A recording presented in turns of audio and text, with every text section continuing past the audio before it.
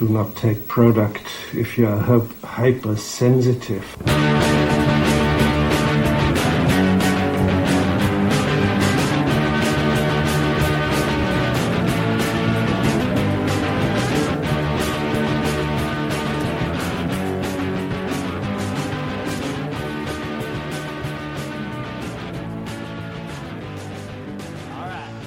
Oh, hey, Internet, and welcome back to the Intoxicated Podcast.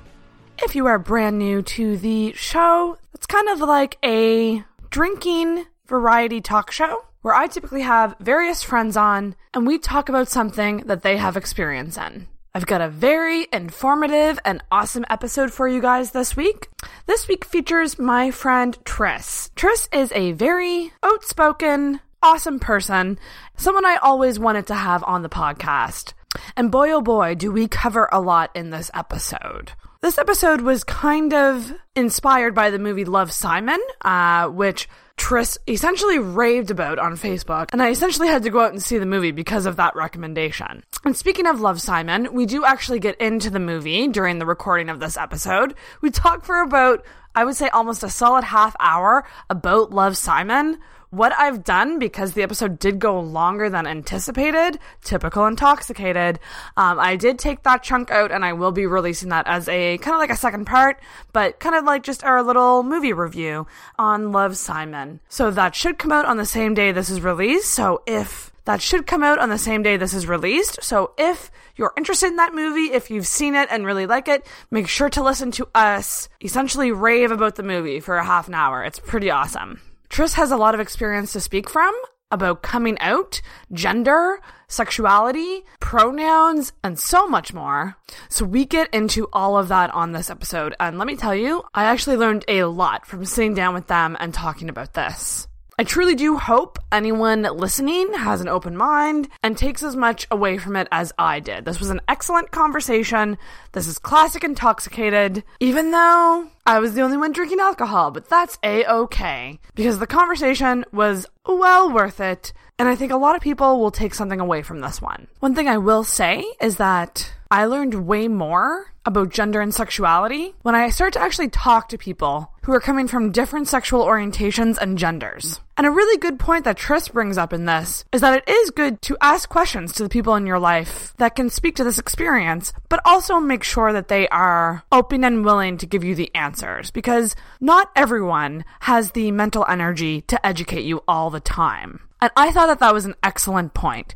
All of that being said, Tris came on the show to be open about it and to answer questions. I do want to send a huge thank you to Tris for being such an awesome guest, for coming on and being really open and raw about everything, because that's what I really like in a Intoxicated guest.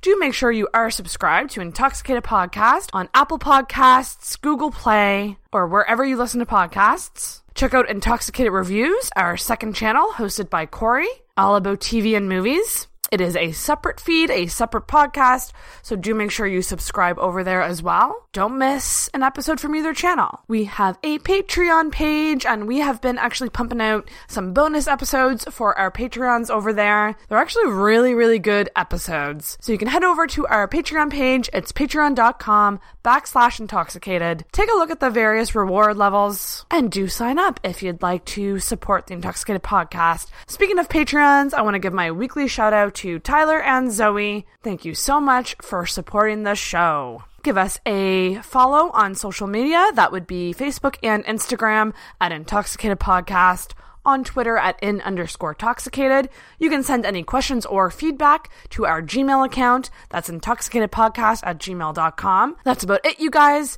I hope you like this jam-packed episode with Tris. Well, we gonna get her going. Let's get her going. Let's get it going. We are back on the Intoxicated Podcast, and I'm here with Tristan. Welcome to the show. Why, thank you. This is interesting. So, I've had you in mind for a while now to come on the podcast. So, you are a non-drinker. I am a non-drinker. I am sitting here with my peppermint tea. Peppermint tea? And you told me before this that you've never drank. Never have. So, is it just something you just were never interested in doing? I was never interested. Early on, high school and into early university and stuff, it was not just didn't appeal, but I actively wanted not to. Interesting. And then as it's gone on, it's kind of it just doesn't really appeal to me. I'm not a big fan of alternate states in general. Fair enough. Not necessarily going to say no to them ever. Right. There are certain kinds that I'm more fond of than others, but what I've seen, like, while I certainly have no objection to being out drinking and stuff, like, I met you... Did I meet you at karaoke first or at parties first? I was just going to say, normally we do a friendship origin story starting off the show. So I want to say it was either karaoke or maybe it was a birthday via Sandra. Via Sandra? Sandra and Amy, maybe?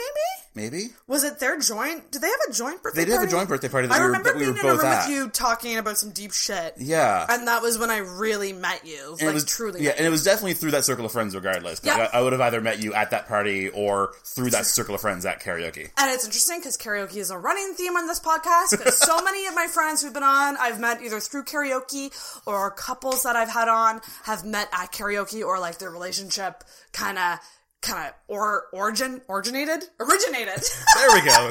Originated. Words are hard. Orbs. Through karaoke. So it's only natural. I'm probably going to get Dave on at some point. That would be great. I feel like he's brought a lot of people together, a lot of various personality types. I would love to fucking talk about the fact that we thought the Fickle Frog was closing. And I went to the bar that night. You were there. I saw you. I gave you a big hug. I actually had a really good chat with Dave. Yeah, he's amazing. He's fantastic. I knew that, but it was the first time he and I had really ever actually like sat down and talked like that. And it was great because I'm getting back involved in theater. We had a good chat about theater in general because I've been kind of out of it for ages. But now I'm doing a show this summer at Dartmouth Players. It's going to be amazing. Yay! That's awesome. Talk about that. Talking about my audition for that show. I did a monologue by a playwright named Sky Gilbert. Okay. Toronto playwright, founder of Buddies in Bad Times, which is one of the really major queer theaters in Canada. Found out afterwards. So Dave was saying that actually Dave's first exposure to nudity on stage was a Buddies in Bad Times show.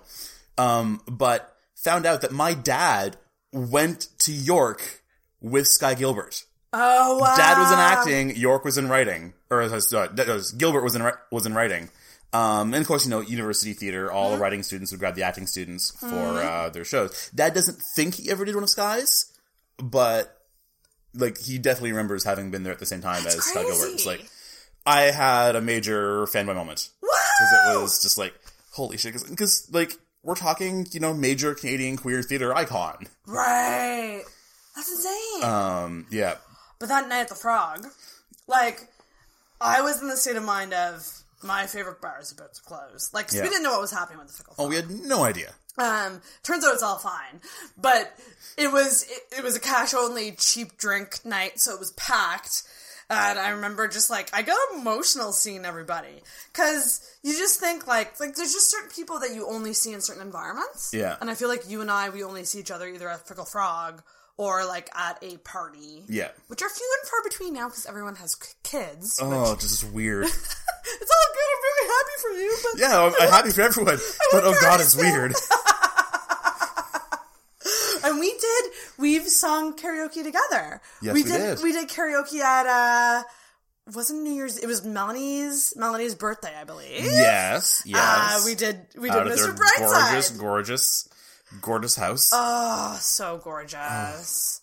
I finally got an invite. I got an invite to their wedding. Oh, nice. And they gave me a date, and I was like, thank you. That makes me feel so good, Melanie and Ben. I'm so excited for Melanie and Ben's wedding. But yeah, we did Mr. Brightside together, because you do an awesome rendition of Mr. Brightside. So good. It's the most fun with Colin when we hit those harmonies together. You guys, you hit the harmonies perfect. It's amazing. It's like one of my favorite songs to just belt out. Oh my god, it's so good. It's so cathartic. It's really cathartic. Big time. But back to the drinking thing. Oh, yeah. You're drinking tea. I'm actually drinking Priority Pale Ale from North Brewing Co. They are local. I try to drink as many local people as possible, and I thought the can was really pretty, so that's why I got it. They're over on Agricola, I think, right? Oh, yeah, I think around there, yeah. I think I walked by them. Area. So it's actually really good. I really like it. So shout out to North Brewing Co. Yeah. But let's fucking get into it, shall we? Absolutely. Tell me everything about your life. Go! Oh, God. Where do I start? Let's start at birth. So how How was coming out of the womb? How was that for you? Well, it's the first and last time I'll ever touch a vagina. You knew right away. You're like, nah, not for me. Well, although to be fair, I say that's kind of the joke with gay guys, but I mean, to be fair, I'm open to dating trans guys and like non-binary masculinist folk who were attempting at birth. So I make that joke, but it's more of a joke. It's It's a joke because people know that joke. Yeah, exactly. It's a comfort in a way. So what was growing up like? Like, when did you kind of realize? I would have figured out that I was gay at around, I think I had a 3-month phase when I was like 12. I was like, I'm bisexual. I like both. Uh-huh. And then like 3 months later, I was like, no. Just no. Was there like an experience that made you go to the no? Or I found some things online that were eye-opening. Fair enough. As most teenage guys do. And just for clarity, so more recently I've been identifying as non-binary. I still present pretty masculine, but I'm non-binary. Right. Mostly use they, them pronouns. Right. But I'll talk about a lot of my past experiences as being a gay guy, because until a couple years ago, that's how I identified, and a lot of the lens through I was experiencing it. Right. So interesting. That's so, because in a way, and like, I'm just gonna say this question how I feel like. Absolutely. Did you kind of come out multiple times? Oh, coming out is a lifelong process. Right. Even if you only have the one identity. Very true. Very true. You come out, like, I came out to a couple people, you know, in junior high, my parents, my family in grade 9, and then kind of what I consider my coming out in grade 10, about halfway through grade 10, and that's a story I'll get into later. I want to hear it. But even after that, like, you meet someone new, you have to tell them. You start a new job, you have to decide, am I going to come out here? Are they going to know? Am I going to hide it? Right.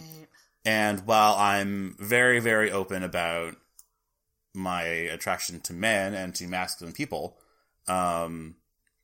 I still spend a lot of time in the closet regarding gender. Like, a lot of new experiences with friends. Like, I was out last night with for a friend's birthday party and met a whole bunch of people and just didn't say anything. Because, I mean, I still present pretty masculine. Yeah. And yeah. It's just like, do I want to deal with potentially a lot of really shitty opinions about this right now? Is that something I want to deal with? No, I just want to go out and have fun with some friends for a while, right? And do you kind of pick up on those vibes sometimes when you walk into a room? Like, you think maybe these people won't be as either accepting or like they might make assumptions more than others? Sometimes. A lot of it's just like, it's not necessarily that I worry that they will, so much as that I don't want to deal with flip that coin. Right. That's a lot of people are going to be accepting, even in groups where some people aren't, some people will be. Right. But it's also a question of, because it's not as commonly talked about and not as well known, do I want to shoulder the burden of that education right now? Fair enough. Especially if you are in I just want to have fun mode. Exactly. Because right now you came over, you're here to educate people and me on your experience, so you're willing to get into it. But like, if you're just going to a friend's birthday. Exactly. You're like, I just want to be me and I just want to have fun. And there were a lot of really cute guys there last night, and if anything happens with we start talking and things start going anywhere, I'll be upfront about it and say, hey, by the way, I didn't bring things up before, but while I, usually look more or less like this, I'm not exclusively a guy. Like, my gender right now, I'm just saying, is gender is complicated. If gender was a Facebook option, it's complicated. It's complicated. I love it. I generally use non-binary because it's the most accurate term I found, or genderqueer. Okay.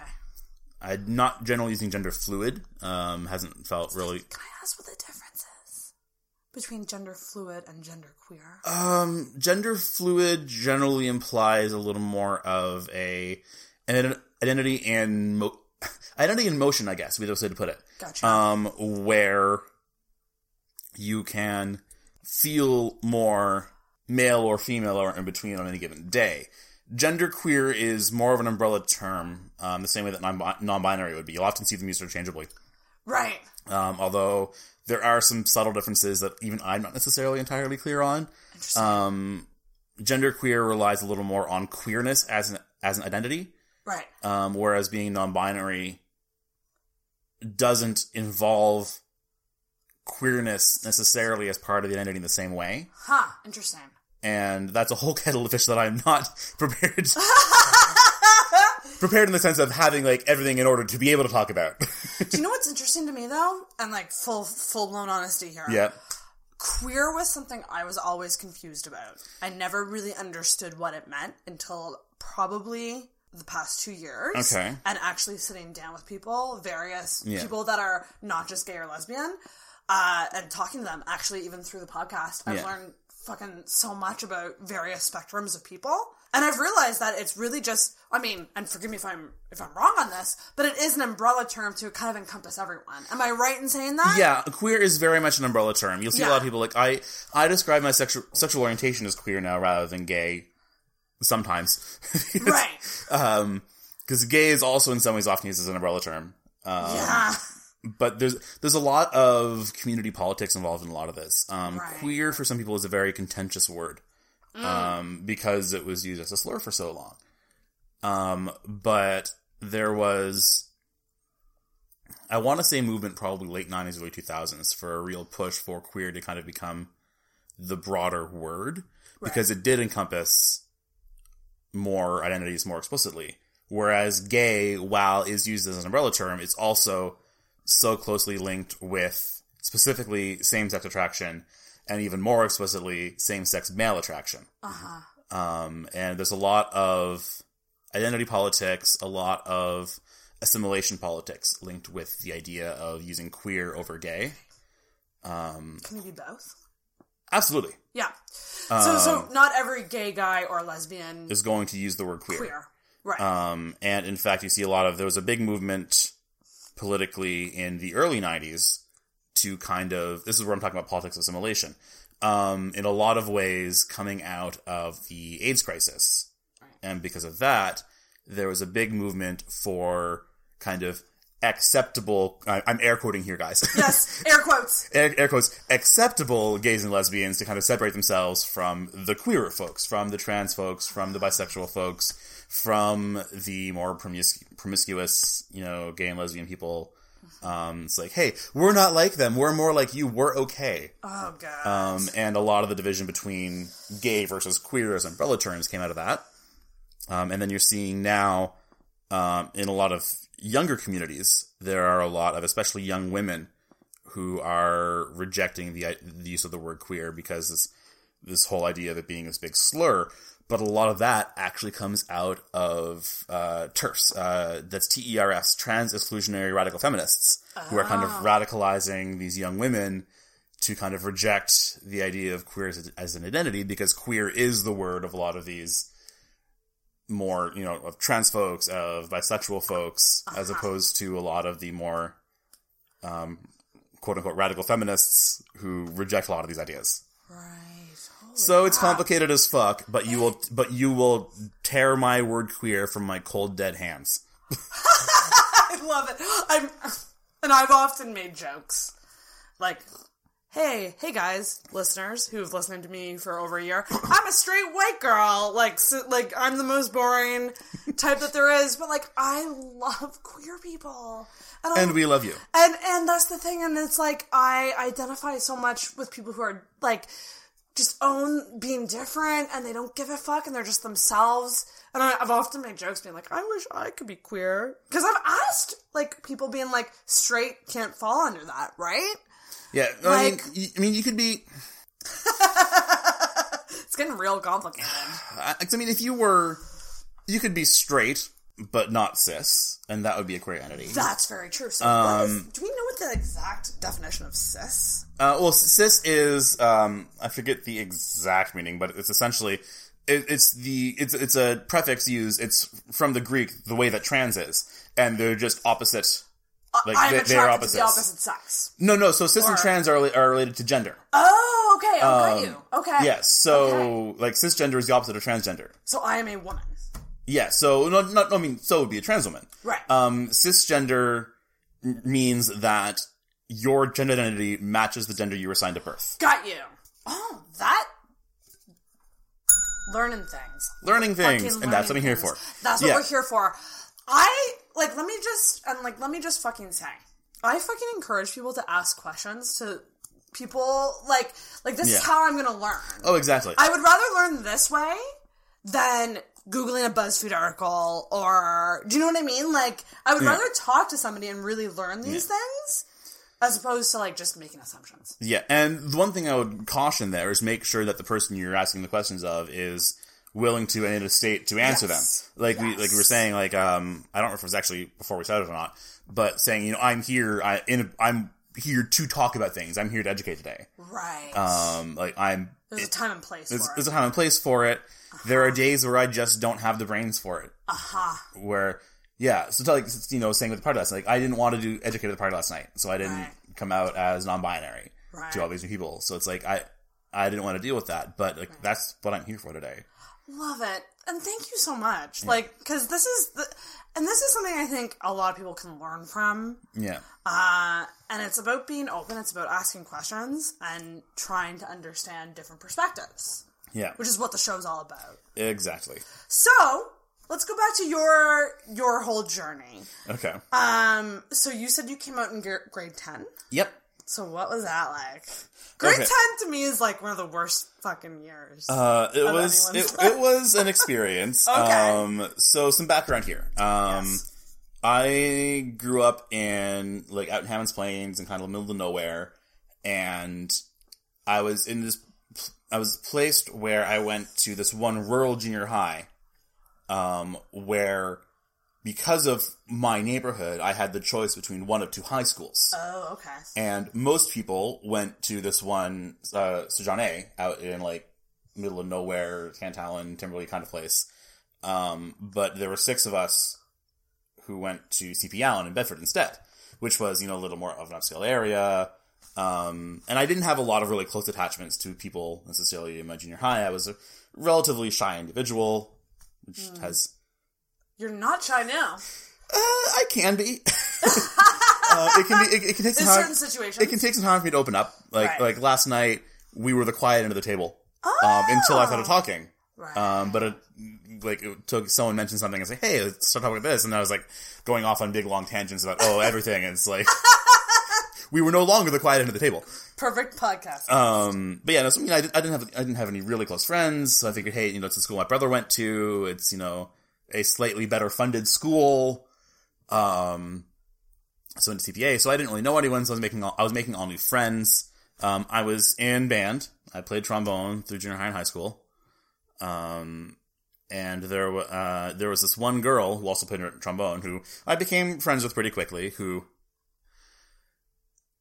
she was... I wish you could see Tristan's face right now. She was quickly enamored of me. Interesting. And it was kind of like, and it was like I said again, so I was already out to my family at this point. We didn't really talk about it at all, but it had come up, people knew, and just nothing was really happening, so there wasn't really anything to talk about. Right. But, so through first semester of grade 10, I was getting to know people, I was kind of coming out of my shell, you know, making new friends and stuff. You know, I was still not, you know, the gregarious person that I am now, but I was opening up a little bit more. Mm-hmm. And then it was, I want to say it was February 1st. Interesting. You remember the date? I love when people remember dates. So this would have been February 1st, 2000. And the only reason I remember was because second semester was supposed to start on the 1st. But we'd had a snow day on the last day of first semester, which bumped things up. Right. So it was the day before second semester started. And I was talking on the phone with this girl, and she was talking about this other guy she had a crush on. And then I don't actually remember how it came up in conversation. But she was talking about how she'd been talking to him about how I wasn't reacting to any of her advances. Oh. And I wish I remembered how it came up, because it's like, I don't understand how we actually got to that point in the conversation. It's like, what were we talking about that we got there? The transition into it, yeah, really. So we got to the point where she was like talking about how she'd been talking to him about how I wasn't reacting to her advances. And I guess he went, well, maybe he's gay. Oh. And there was this moment, this beat, and she went, you're not, are you? It was kind of like, about that. She started crying. Oh my god! But then we talked it through, and things kind of ended on a good note on the conversation. So she immediately, after our phone call ends, she immediately runs back to this other guy, with my okay. Like, she wasn't just outing me, but immediately runs back to this other guy to go, oh my god, you were right! So then he comes back a little bit later and goes, hey, so I have this friend who'd be interested in meeting Tris. And so this back and forth, like, all afternoon into the evening of like, well, how are we gonna get in contact with each other, da-da-da, how am I gonna meet this guy?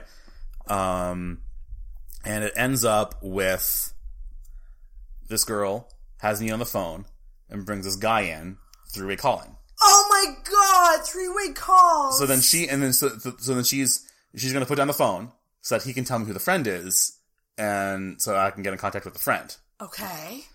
So she goes, I'm gonna put the phone down, guys, and she puts the phone down. And there's a minute or two of, like really quick small talk, and the guy goes, I have a confession to make. There's no friend, it's me. What? Actually... You can't! Are you making this up? I am not making this up. Like, is this a script of a movie? You can't make this up. I now totally get why you love Simon so much. Which we're going to talk about in a minute. We're going to talk about it in a little bit. Yeah. Holy shit, that's crazy. Yeah, so he and I make plans to meet up at lunch at school the next day kind of thing, because we're all at the same school. So we make plans to meet up at school the next day at lunchtime and stuff, and then he says goodbye. And then there's this moment, and starts just like, I'm trying not to name anyone for privacy reasons. Right. But the girl, starts basically squealing because she hadn't put the phone down. So less than 12 hours later, finds out that the other guy she has a crush on is also gay. Okay. I would love to talk to her.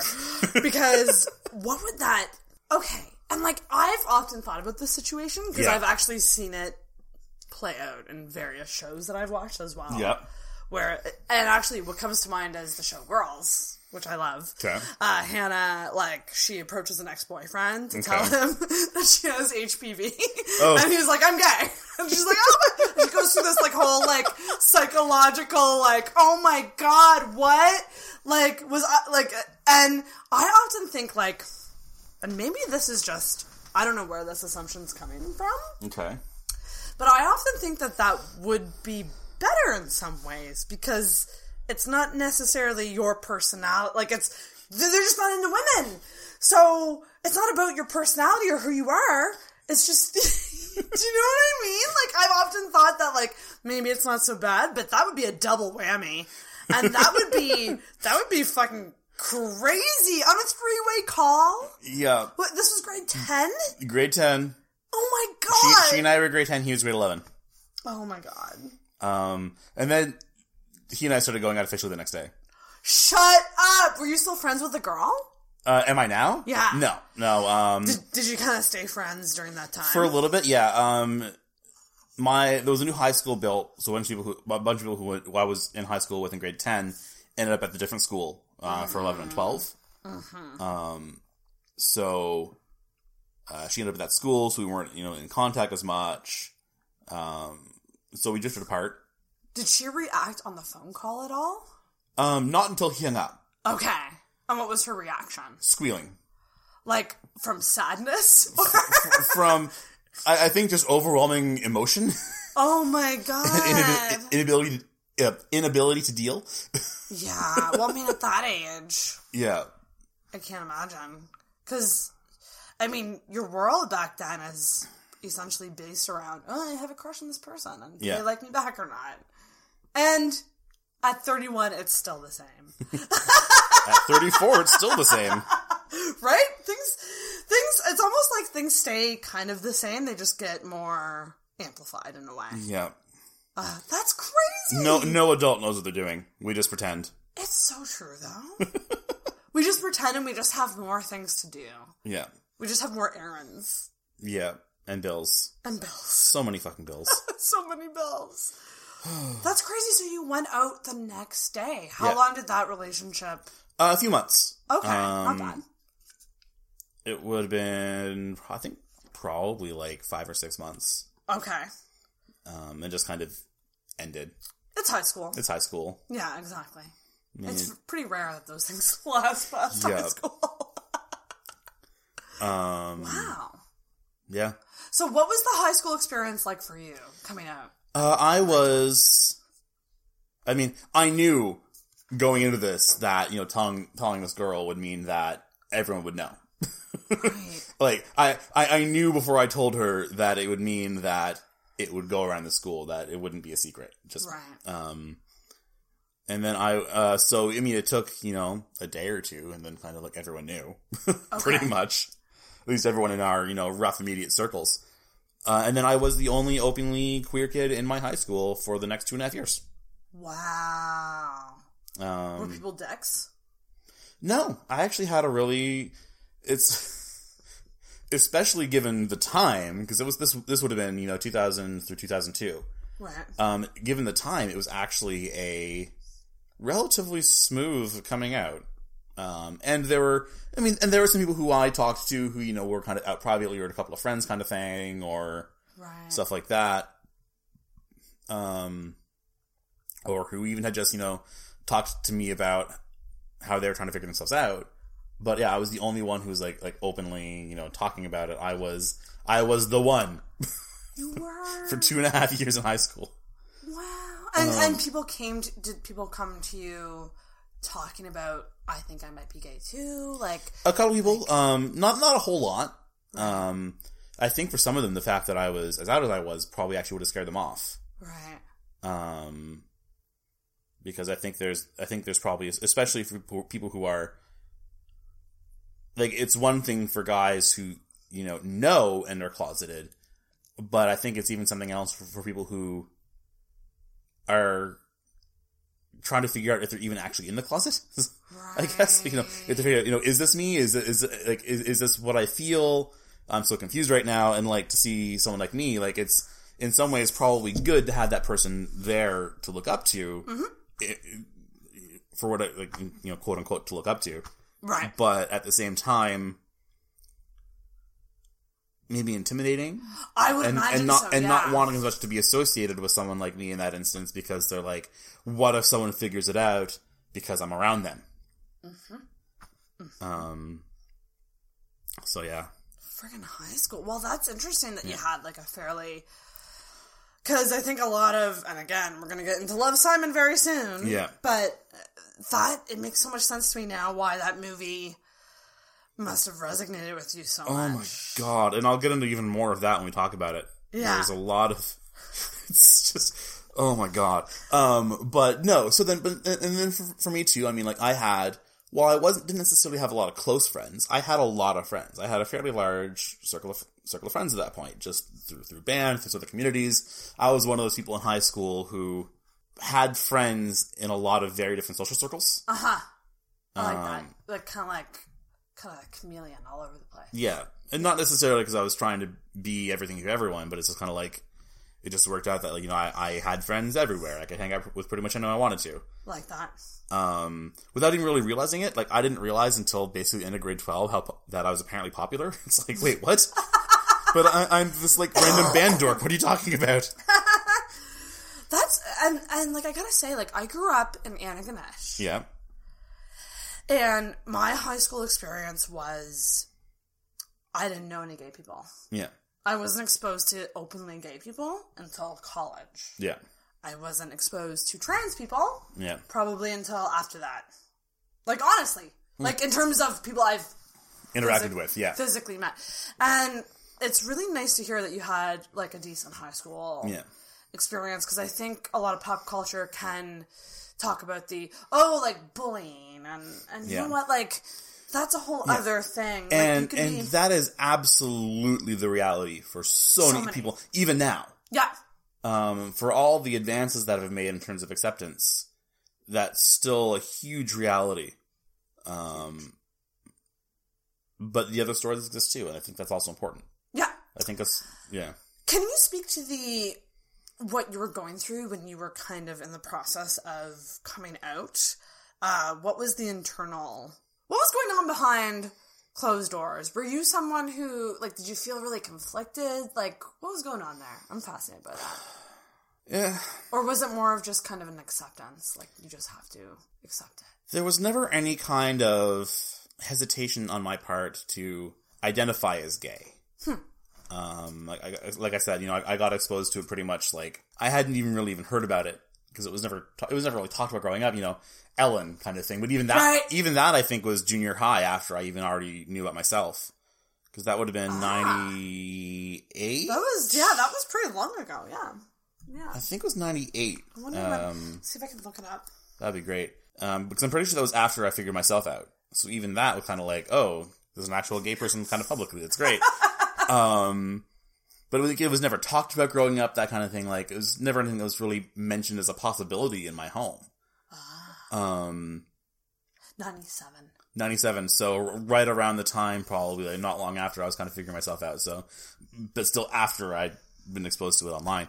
And when I say exposed to it online, I'm talking about what most young men do on the internet. Chat rooms? Would it have been chat rooms back then? Not so much chat rooms. Nothing really in terms of interaction. Porn.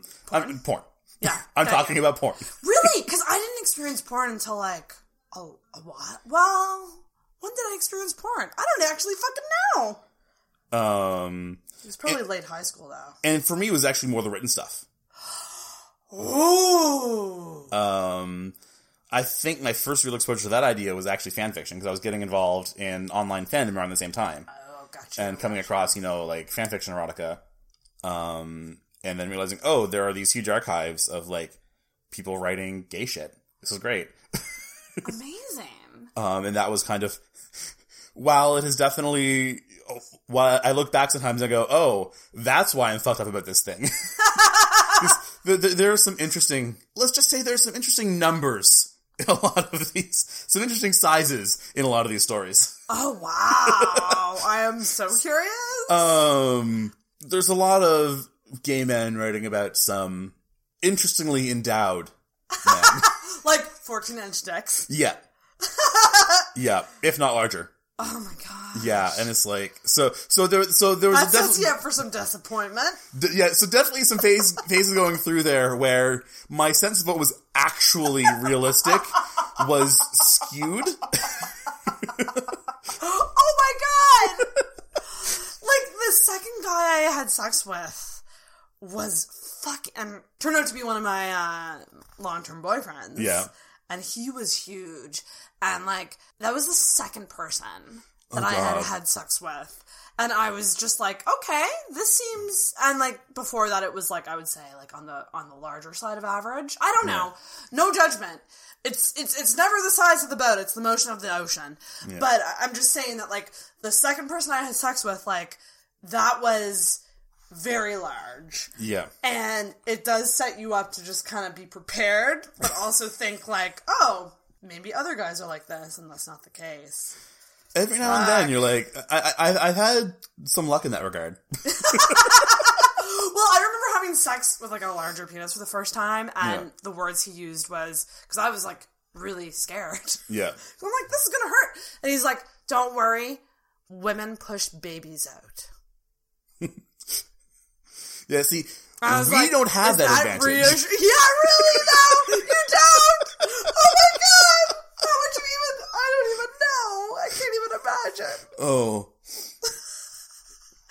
Interesting. So it was written, written... Yeah, so erotica, yeah. It was kind of my exposure to that. And that's realistically more or less where I got exposed to the idea.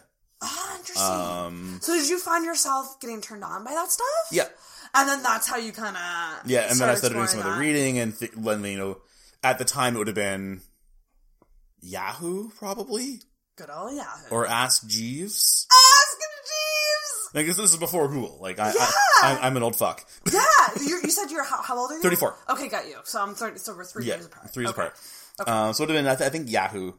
Alta Vista, probably, whatever those search engines were. Throwbacks, yeah, right? big time. Yeah. So before Google was a thing, much as a verb. Mm-hmm. And, so I started, searching up some of these words. Okay, what does this mean, kind of thing, and getting exposed to the things that I was realistically not actually old enough or mature enough to be dealing with. Right. As happens to most teenagers, because that happens on the internet. But also being able to find some resources that were actually kind of targeted towards people my age. Right. And being able to read some things and kind of figure it out. And like I said, there was kind of a 3-month phase, because some of the first stuff I was getting exposed to was straight stuff, and then I was like, oh, but I also like this. Right. Oh no, but I actually only like this. It's almost like there's a part of the, like it's tickling a part of your brain, and then you go a bit further and you realize, no, like, this is all I want. Yeah. And it was like, and I think a big part of that was the assumption that I had to be attracted to women, because that's what guys are, right? And because you didn't grow up with seeing any other, like, other gay people in your high school, so... Yeah, it was kind of like, I never really had the idea of it being a thing to kind of get over the initial hump. So, I think my quote-unquote bi phase was, like, 3 months. Right. Interesting. Can I ask? Okay. Yeah. I'm gonna ask. Ask anything. I will reserve the right not to answer, but ask anything. And, like, this is just me, because one of my favorite YouTubers actually came out as bisexual. Okay. And made a whole video about, I'm bi. And he was someone, even when he was dating a woman, he was also a famous YouTuber. Yeah. Who people would just write and be like, just come out as gay already. Just come out as gay, you're gay. Based on the things, like, we talk about gaydar all the time, and picking up on whether or not someone's gay. Yeah. Which I think is kind of fucking bullshit in my It is and it isn't. Like, in some ways it is, in some ways it isn't, but, like, you just can never assume anything, I feel. Yeah. But people would assumed that this guy was gay, and when he came out as bi, people were just like, this is a cop-out, like, you're gay, da-da-da-da-da. What's the deal with this stigma on bisexuality? Like, what the fuck is people, like, why do people have such a problem with it? I wonder. Like, I guess maybe we don't know the answers to that, but... I think a lot of it is that a lot of people really like their binaries. Like, it's a lot comfort level. A lot of it's comfort level. Like, a lot of people just have this really strong emotional attachment to the idea of binaries. Yeah. To the idea of gender being a binary, of sex being a binary, of sexual orientation being a binary. Yeah. And anything that kind of bucks that makes them feel really uncomfortable, because it's fucking with their worldview. Very true. That's very true. Yeah. Like, the whole idea of the gender binary assumes that men, not just that men are separate than women and something in between, but also that men are this and women are this, and never the twain shall meet. Same kind of thing, the idea is that, gay men are this, straight men are that. Yeah. But, which, is also, again, plainly untrue. Like, just demonstrably, like, you look around, you look around a room of, like, 5 gay men, and there are 6 different ways of being a man.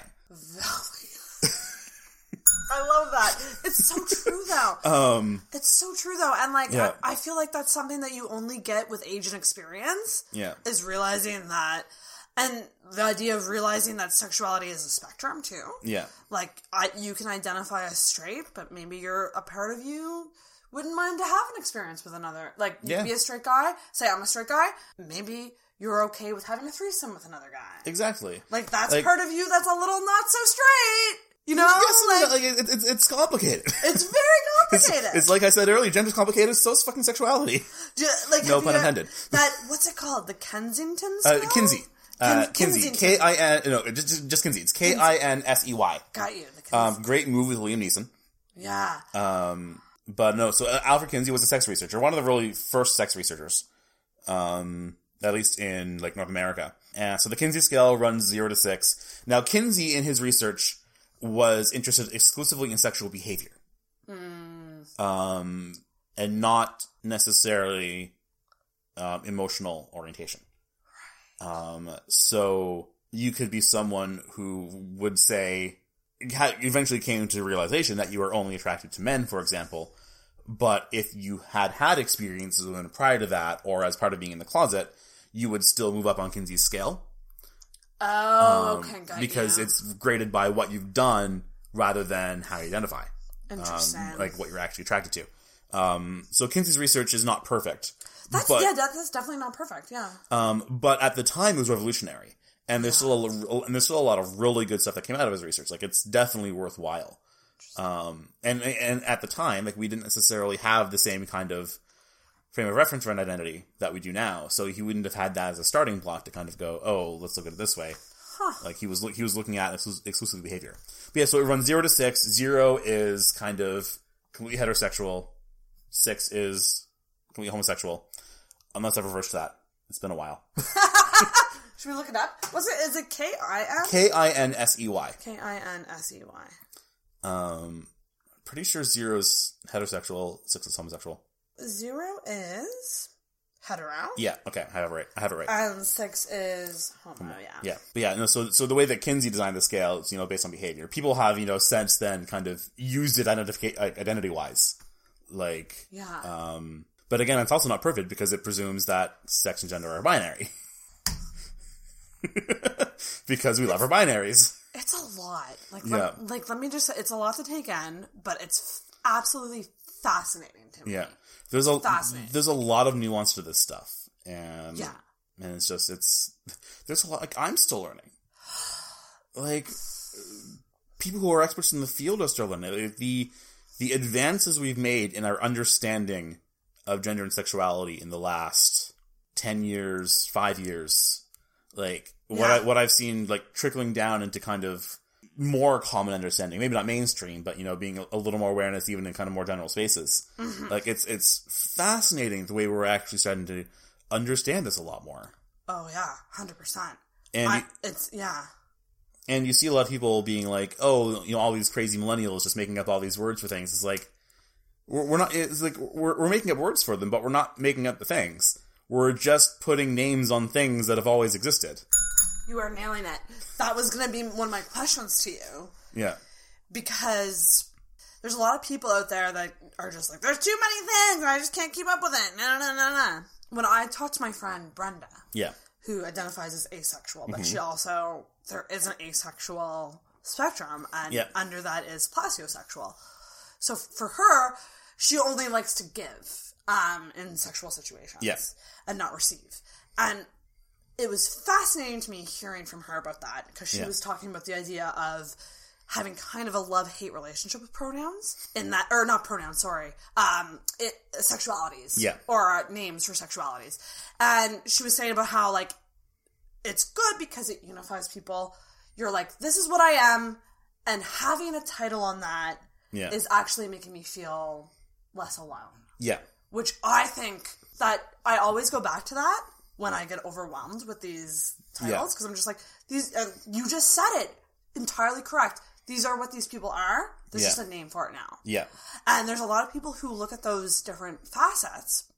Demisexual is one of them. Yeah. Demisexual being you are only attracted to someone if you have an emotional connection. Do I have that right? More or less. Okay. Yeah. Okay. And that can be for any dynamic. Yeah. Okay. So there's a lot of people who think, and I'm not one of them, but there's a lot of people who think that shouldn't be a sexuality. Or that shouldn't be classified as that. And I'm just like, yeah, but like, if you want to say it, just fucking say it. Yeah. You know what I mean? Like, the labels don't exist for other people. They exist for the person. They exist for those people. There's a lot of, I see so many stories. Oh my gosh. One of these recurring themes I see online is people talking, like people coming out to their parents as, say, for example, asexual. Asexual especially, I see this a lot, where people will come out to their parents and explain what it is, and then the parents keep asking questions and keep asking questions and keep asking questions, and come to the realization is like, oh, I thought I was just wrong. Right. So it's not just these kids who are getting the use out of these new words for things. It's everyone. Yeah.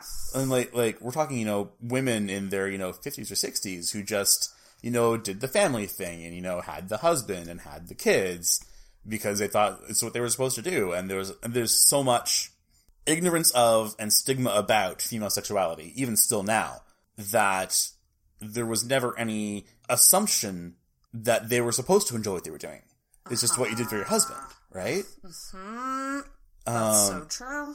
So now that we're at a point where we're recognizing essentially female pleasure in sex, we're giving space for the people who don't experience that to realize, oh, that's also okay. This isn't just something wrong with me. This isn't, and it's not just what's supposed to happen. Like, yeah. So it's, the words are important. The words are important, and you don't have, and I mean, I don't know, it's really tricky. It can be tricky. It can be tricky. And I think the thing is, too, is like, as long as you're respectful, as long as you accept the people in your life. Yeah. Because they are the people you want in your life, not because, oh, they have this thing that I have to, like, say now. Like, whatever. Like, it's their journey. Yeah. If you love them, you will try. Exactly. That's just how I see it, and that kind of leads me to my next question. Yeah. Which is, you said that you only kind of recently, I guess, identified as non-binary? Yeah. Non-binary. What was that like? Because, like, that has got to be challenging in a number of different ways, I would imagine, in terms of talking to people in your life, even people you're close with. Yeah. And again, I'm really lucky in a lot of ways. I was already friends with several people who, you know, would identify as trans women, as non-binary to one degree or another. So I'd had exposure to it not just as an idea, but within my personal life. And I think that's part of what helped. But it was, in some ways, it was just this really interesting moment of kind of everything clicking into place. It's like, oh, wait a second. That's me. Aww. I'm that. Aw, that's gonna be cool. Of course, I have the most ridiculously me story for how I actually came to the realization. Okay. It was fanfiction based. So much goes back to that, eh? Yeah. But no, I mean, the story in question, it was this absolutely brilliant story called Known Associates that features basically genderqueer Steve Rogers. It reinterprets Steve Rogers, Captain America, as genderqueer. And it's, I don't know, like 280,000 words. Something that's ridiculously long, and it was amazing. And like the first of the 4 parts was this meticulously researched 1940s New York queer culture. It was Steve and Bucky back in the 40s, kind of before and then into the war, dealing with Steve, you know, first of all being, using the word fairy, because fairy would have been the word of the time, essentially, that he would have used for himself as kind of the receptive partner, because that's how they were interpreting themselves at the time. And then going from that being this, you know, very slight little, you know, quote, effeminate guy, to all of a sudden being, you know, Captain America, which had this huge impact on his self-image. Because he was now trying to interpret himself as, oh, but my body is this now, so I have to be that. And that fucking with him a whole lot. And then all of a sudden waking up in the modern time and having all of these new words for things, finding out, first of all, that the words he was using for himself were, you know, no longer acceptable, because, you know, words like fairy and sissy and stuff like that would have been the words he used for himself. And there was, the person actually writing at the time, at the time the story was set, although this is earlier than the story was written, there was an article on Wikipedia, about slurs for gay men. And, like, every single word that, you know, Steve Rogers in the story had used for himself was on this list. Oh, wow. And they were all words that implied effeminacy in men, in gay men. It's like, and that was, again, a big part of his identity. That list no longer exists on Wikipedia, thank fuck.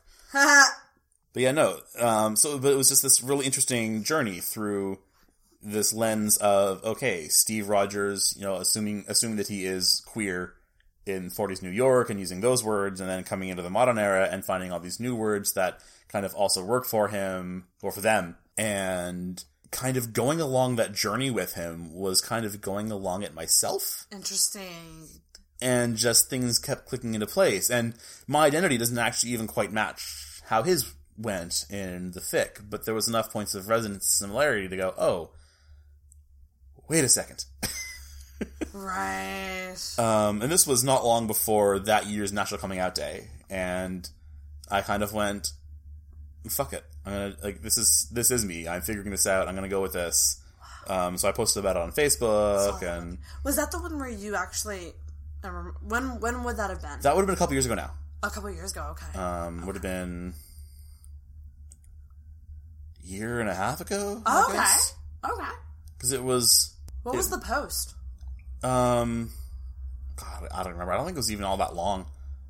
I was kind of like, hey, it's National Coming Out Day. I figured this out recently. You know, I'm non-binary. I'm using they and pronouns and stuff. And I think I pretty much kind of went with that. And it would have been around the same time that I started using Tris more than Tristan. Right. I was going to ask you about that. Yeah. Because I still use Tristan. I still use Tristan kind of professionally in some cases. Right. Because gender is complicated. But mostly I go by Tris now rather than Tristan. Okay. Because it's a little more neutral. Right. And it's what you are on Facebook, so it's got to be what you really are. Because Facebook is life, everybody. Oh God! Do not get me started on Facebook's name policy. Because according to their policy, because even Tristan's not a birth name. Oh, for fuck's sake! I've been using Tristan for 12 years now. Oh wow! And getting it legally changed is expensive, so I've never bothered. I can imagine it would be. But yeah, no. So like theoretically, Facebook could throw me in Facebook jail and force me to go back to the name on my birth certificate, which is my birth name, but it's not my real name. It's not your real name. Wow. Like it's my birth name, it's my legal name, but it's not my real name. Yeah, it's not what people in your life call you. Yeah. All the time. Except I introduced you as Tristan. That's okay. No, it's glad. Like I said, I still use that as well. That's how I met. Well, I don't know. Yeah, and I was using Tristan more, especially when we met. I was going more by Tristan than Tris. Right. So yeah. And you actually did a post a while ago, because I remember liking it, where you clarified to people on Facebook about the pronouns that you prefer. Yeah. Do you get a lot of people being weird about that at all? Like you said, I prefer this. How do you deal with people who slip up? That's my question. I kind of don't. It's one of those things that I keep wanting to actually be a little more outgoing about. Is that I am really disinclined to correct people. Because especially there is no one in my life who I think does it maliciously. Right. Like, that's just it. Everyone in my life who I'm interacting with in regards to this are people who I trust not to be doing it maliciously. Right. Some of it is people who don't have as much exposure to the idea, so they just fuck it up and you kind of don't understand it. Some of it's people who, slip up occasionally. My mom's actually really good with it, which is great. My dad struggles with it a little more. And what was their reaction when you told them? I want you to refer to me as they. Mom's reaction was pretty much, that's great, I'll do my best. Right. Dad's reaction was, I don't understand it, but I'll do my best. Right. Oh, so I'm kind of at least they're doing their best. Yeah, I'm kind of lucky in that sense, and they do their best. Like, I get that it's a really big adjustment for them. This is the kind of, these are in a lot of ways new ideas. Like, the existence of people like me is not new, but like I said, the words are. The words are. And the words, and how people talk. Yeah. Especially based around people that they've either known as male or female for so many years. Yeah. Then adjusting how they naturally talk to you would be fucking difficult. Yeah. But I think I remember you saying in that status, don't apologize if you fuck up. Yeah, which I thought was interesting because I'm I totally get that, because if someone were to make a big deal, oh my god, I am so sorry. They're making it about themselves. Exactly. So it's probably better to just be oh man, frig. Or maybe just a quick apology, sorry about that. Anyways, going on, you know what I mean? Yeah, don't make a big deal out of it. Yeah, correct yourself, maybe say sorry, and move on. Right, exactly. And so that's probably the best way for people to deal in situations like that. Because I think a lot of people might, like feel really bad because they might think, like, I'm offending this person. Yeah. If you're trying, you're probably not offending them. You know what I mean? Exactly. And that's a big thing. And I'm lucky in that being misgendered isn't a trigger for me. And I'm using the word triggered here in the actual, like, psychological sense. In terms of, it's not going to cause me flashbacks. Certain words make me more uncomfortable than others. Mm-hmm. But it's still a relatively minor discomfort. Right. So you are literally not hurting me if you misgender me. Right. It's uncomfortable. I'd prefer you didn't, but you're not. And I think if people were doing it, say, say you were, like, at a party in a group combo, and let's say they said he or she. Yeah. More than 3 times in 5 minutes. Maybe then you're like, by the way. Hate to interrupt, but, can you please? Not. And there's a way to do that as well. That's not making... I think it's just about, like, stressing the importance. Yeah. Without making it a big deal. Yeah. To a point where people get too uncomfortable. Yeah. And sometimes you want to make it a big deal. And sometimes it's appropriate. Oh, yeah, 100%. There are definitely times for that. Like, it's... I'm not here to make my friends feel like they're shady people. Shady. Exactly. I just want to be able to be comfortable in the spaces that I share with them. Exactly. Oh my god, that's so true. And yeah, I mean, like, I get that it's an adjustment for a lot of people, especially in a lot of these communities. Like, I'm in this weird position where a lot of my friend groups are super, super queer. Right. And then a lot of them aren't. Right. So I'm stepping between kind of like these interesting, like, okay, which script am I using today? Yeah, seriously though. Like, and not in the sense of like having to be fake or anything, but like there are different.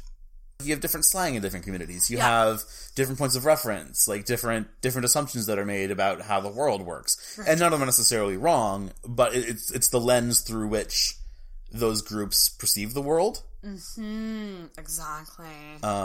So there are things that I can take as understood in some groups that I can't in others. Exactly. Like things that need more explanation in some groups than others, or things that I can just assume are accepted versus needing to be talked about. Yeah. Yeah. So. Oh, this is great. You're learning so much. And the thing is too is like we gotta talk about this shit, people. Like, yeah. Like it's so much better to talk about this than, like I said, to just have an assumption and just never ask questions or never, like, try to see another side. Yeah. Because there's so many fucking sides. Like, people are so complex. And talking about it is how more people learn about it and how it becomes normalized. Big time. Oh, and it's that normalization that allows people to exist without threat. And really understanding all the facets of these different sexualities. And for me, like, I mean, there was a time in my life where I didn't understand trans. I just didn't. Yeah. I didn't. And I'm so much more enlightened now, like having talked to trans people. Yeah. And fucking talk to them, ask them, like, and like you said, make sure that they're willing to answer those questions, make sure it is the right time and place for that. But like, as long as you show empathy. Yeah. And a willingness to understand, I feel like a lot of people are going to be willing to help you through the process and help you understand things. And thank you so much for helping me understand. You're welcome. The pronouns thing is something that, like, I can't imagine going through stuff like that. Yeah. And I'm glad that I'm really glad that you're not, like, getting mad at people if they fuck up. Because that would be a fear of mine. Like, I just would not want to make someone mad. And, some trans people will. And I think one of the important things is to remember that for a lot of trans people, these pronouns were used as weapons against them. Oh my god, so like, true. the anger doesn't exist without context. Right. You may misgender someone by accident, and they may react what you think of as disproportionately. And maybe it is, but a lot more likely, I think, is that you're dealing with someone who may have been misgendered a lot over the course of the day. Maybe they're dealing with shitty stuff at work. Maybe it's a legitimate trigger for them. Like, PTSD and CPTSD are really, really common in trans folk.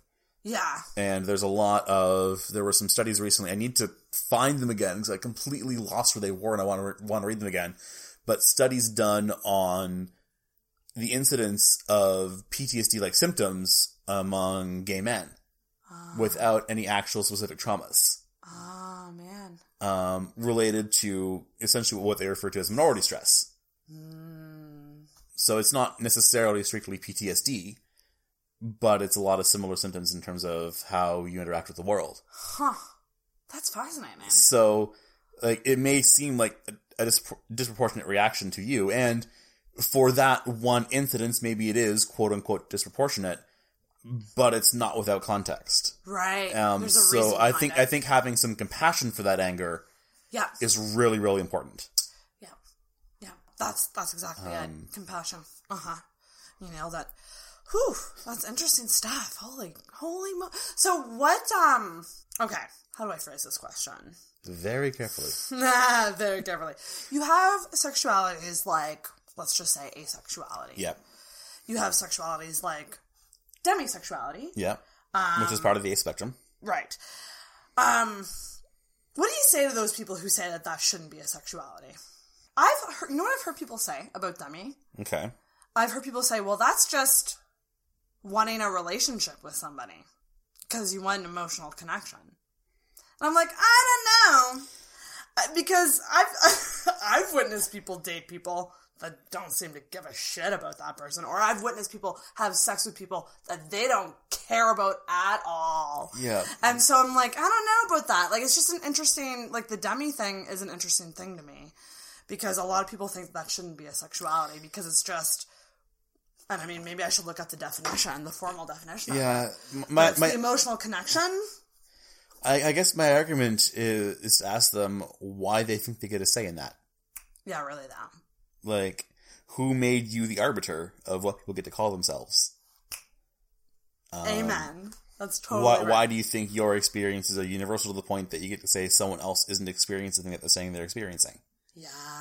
Like, you may not experience, like, I guess if people are saying, oh, that's just, wanting a relationship kind of thing, it's like, well, what makes you say that? Why do you think that you get to determine that? Well, because there's some people who might just date.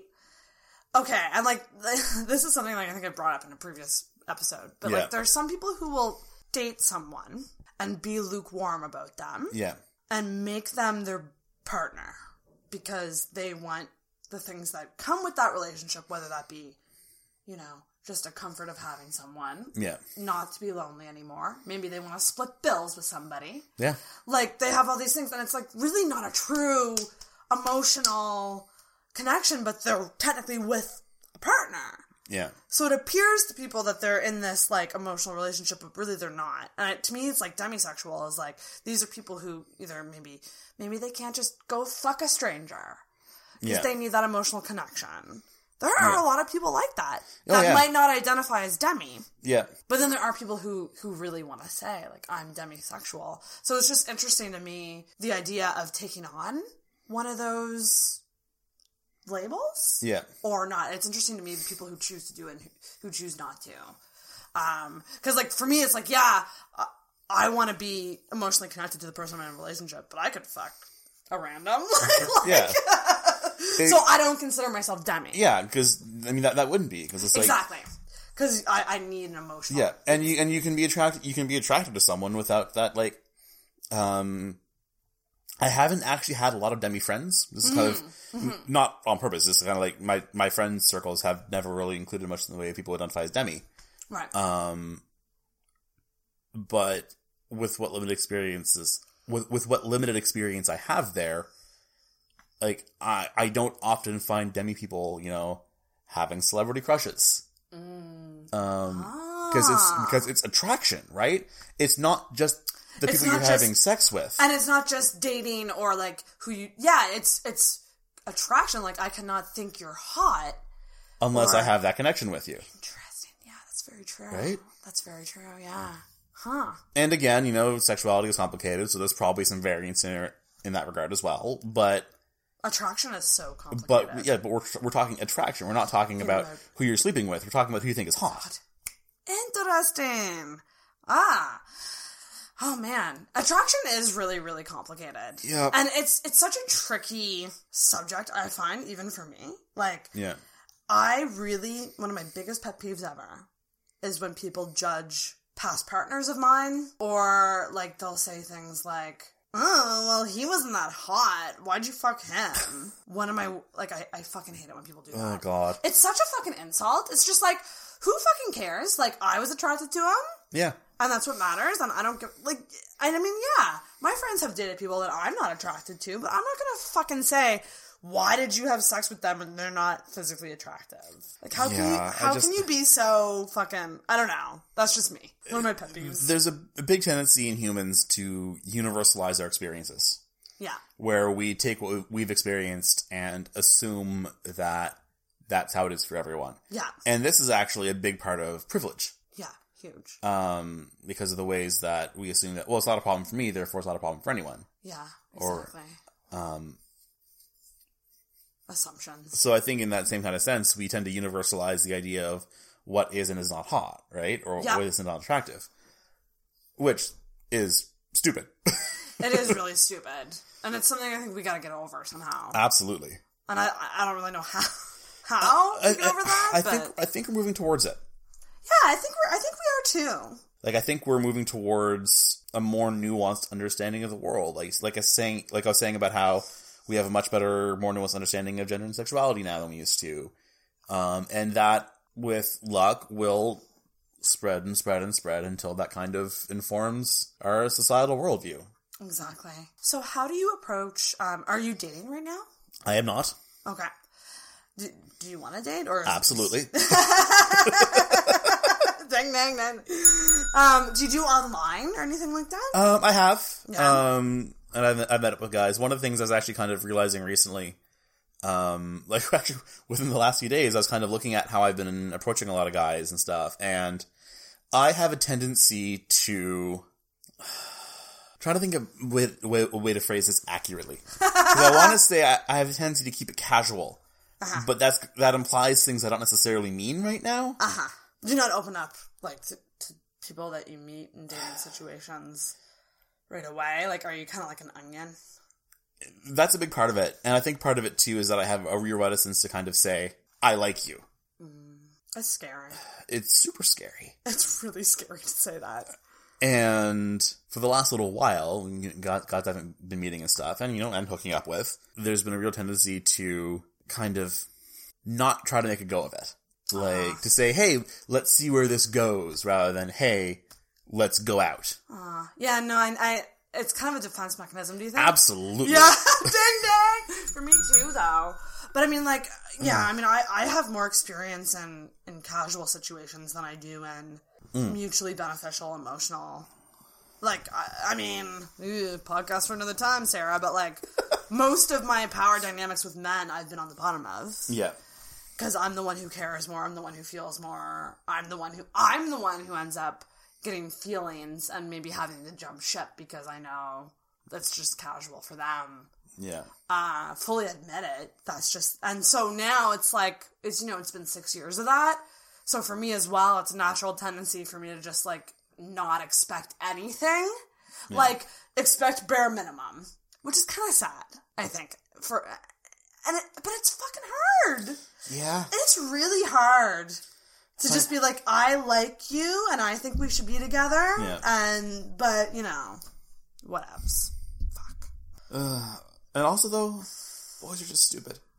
I say that flippantly. But it's such a societal thing, is that, like, the expectations that men are given in society can make it difficult sometimes. And it's interesting to see. It's really interesting sometimes to see what bits of that I have and have not internalized. Interesting, yeah. Realizing that I'm non-binary and kind of looking back and going, oh yeah, so there's these things I internalized about being male, these things I didn't, these things that are, more female and feminine that I internalized, these things I didn't. What the fuck even is gender? Wow. Do you happen to know the things that you've internalized? I mean, like, if I had a list, I could talk about it, but right. nothing necessarily that comes up the top of my head. Yeah. Yeah. That's interesting. Yeah. dating's hard for everybody, I feel like. And I feel like it's about finding someone you trust and that you can clearly articulate to. Yeah. Which isn't always the case in casual situations, unfortunately. Yeah. The communication is huge. Oh my god. So fucking huge. But yeah, anything else that you want to add about your whole journey or like where you're at or like where you want to go? Do you want to date? Like, is that kind of... Yeah, do you want a partner? Yeah. I'm open to the idea of more than one.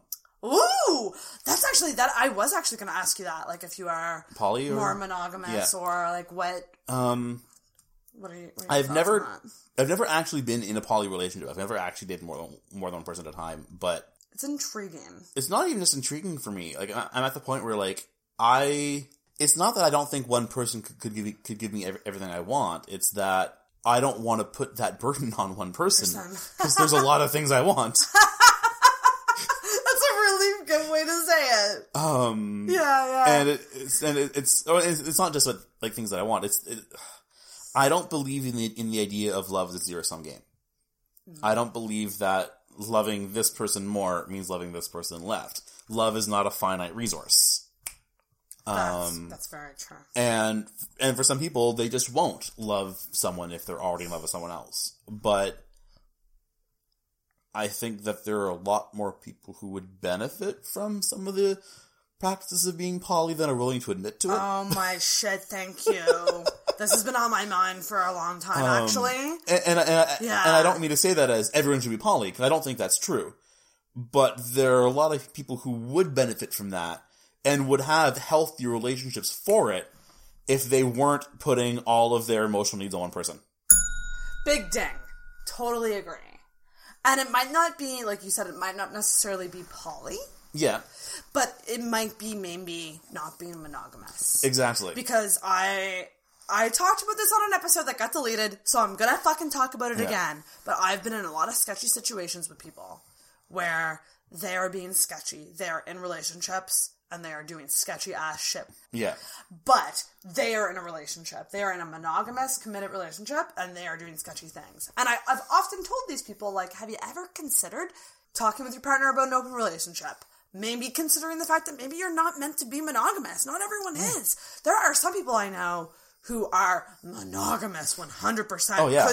Could be with that person until the day they die, and even after that probably won't move on. Yeah. Because they are that monogamous. And then there are other people who I am just like, you cannot seem to not be sketchy when you're dating somebody. And maybe you gotta investigate that a bit. And if you don't, you're gonna be doing a lot of sketchy shit for years to come. Yeah. It actually infuriates me. Yeah. Because I'm like, if you could just be more open, with yourself about this. Yes, no, exactly. And be more open with your partner about this. And maybe just not, like, be single. Yeah. Be single and sleep around. There's nothing wrong with that either. There's nothing wrong with that. There's a lot of fun in that. There's a lot, like, you're literally not tied down to anybody. You can do whatever, you can just literally say, I'm not, you might not say I'm poly. Yeah. And I tend to use the word poly as an umbrella term for kind of all responsible non-monogamy. And they're not quite the same thing. It's just poly is shorter. It's easier to say. I've always considered poly like you are actually in multiple relationships. Yeah. And I've often like abided by the ethical or responsible non-monogamy. Yeah. Being that like, I'm not really tied down to anybody. I'm just kind of... Yeah. And I think, in fact, ethical or responsible non-monogamy is actually an even better umbrella term. I like that if it just weren't such a mouthful. And it's fucking hard to do, too. Yeah. But I would consider, most forms of polyamory being responsible, ethical non-monogamy, right? Because, like, if you're openly dating two people, that is non-monogamy, but you're communicating about it, so that's ethical. But so is, other forms of, non-monogamous relationships. Like, if you're going to commit a relationship with one person, where the terms of the relationship are that you can go around and fuck anything you want as long as you don't date them. Exactly. I wouldn't consider that necessarily poly. Right. But it's still ethical non-monogamy because that's the terms of, that's what you've established, that's what you've communicated, that's what you've set up, right? It's the contract of that specific relationship. And as long as you're open and honest with your partner about that, and there's clear lines of communication, then that can work. It Yeah. must be fucking hard, though. Whew. Like, and that's why in some ways, like, I complain about being single, but I'm also kind of happy that I am, because it's just like, I'm open for business, like, to everybody. You didn't see that. I just totally spread my legs there. It was great. But, okay, we are an hour and 21 minutes Holy in. shit, seriously? This is the podcast world. This is what happens when you get talking. Oh. This was fucking enlightening as shit, though. Oh, man. Well, let's wrap her up. Okay. We're going to do a little Patreon situation in a second here. A little tarot. But I want to say thank you so much for coming on and talking about this. This was absolutely fascinating for me, and I think people are really going to enjoy. I hope so. Thank you for having me on. I mean, it's... I don't always have the brain to talk about this stuff, but when I do, I love talking about it. Yeah, that's what I like to hear. And then come back on. Definitely. Once you do Let's talk about sex. Let's talk about sex, baby. Episode 69. If you want, I can tentatively pencil you in for that. That would be great. Because that will have to be a sexy ass episode. But thanks so much for coming on. And we're going to end it by you ringing the bell. So ring that bell. Yay! I have to piss so bad. This whole time I'm like, I can't ruin the flow. I can't ruin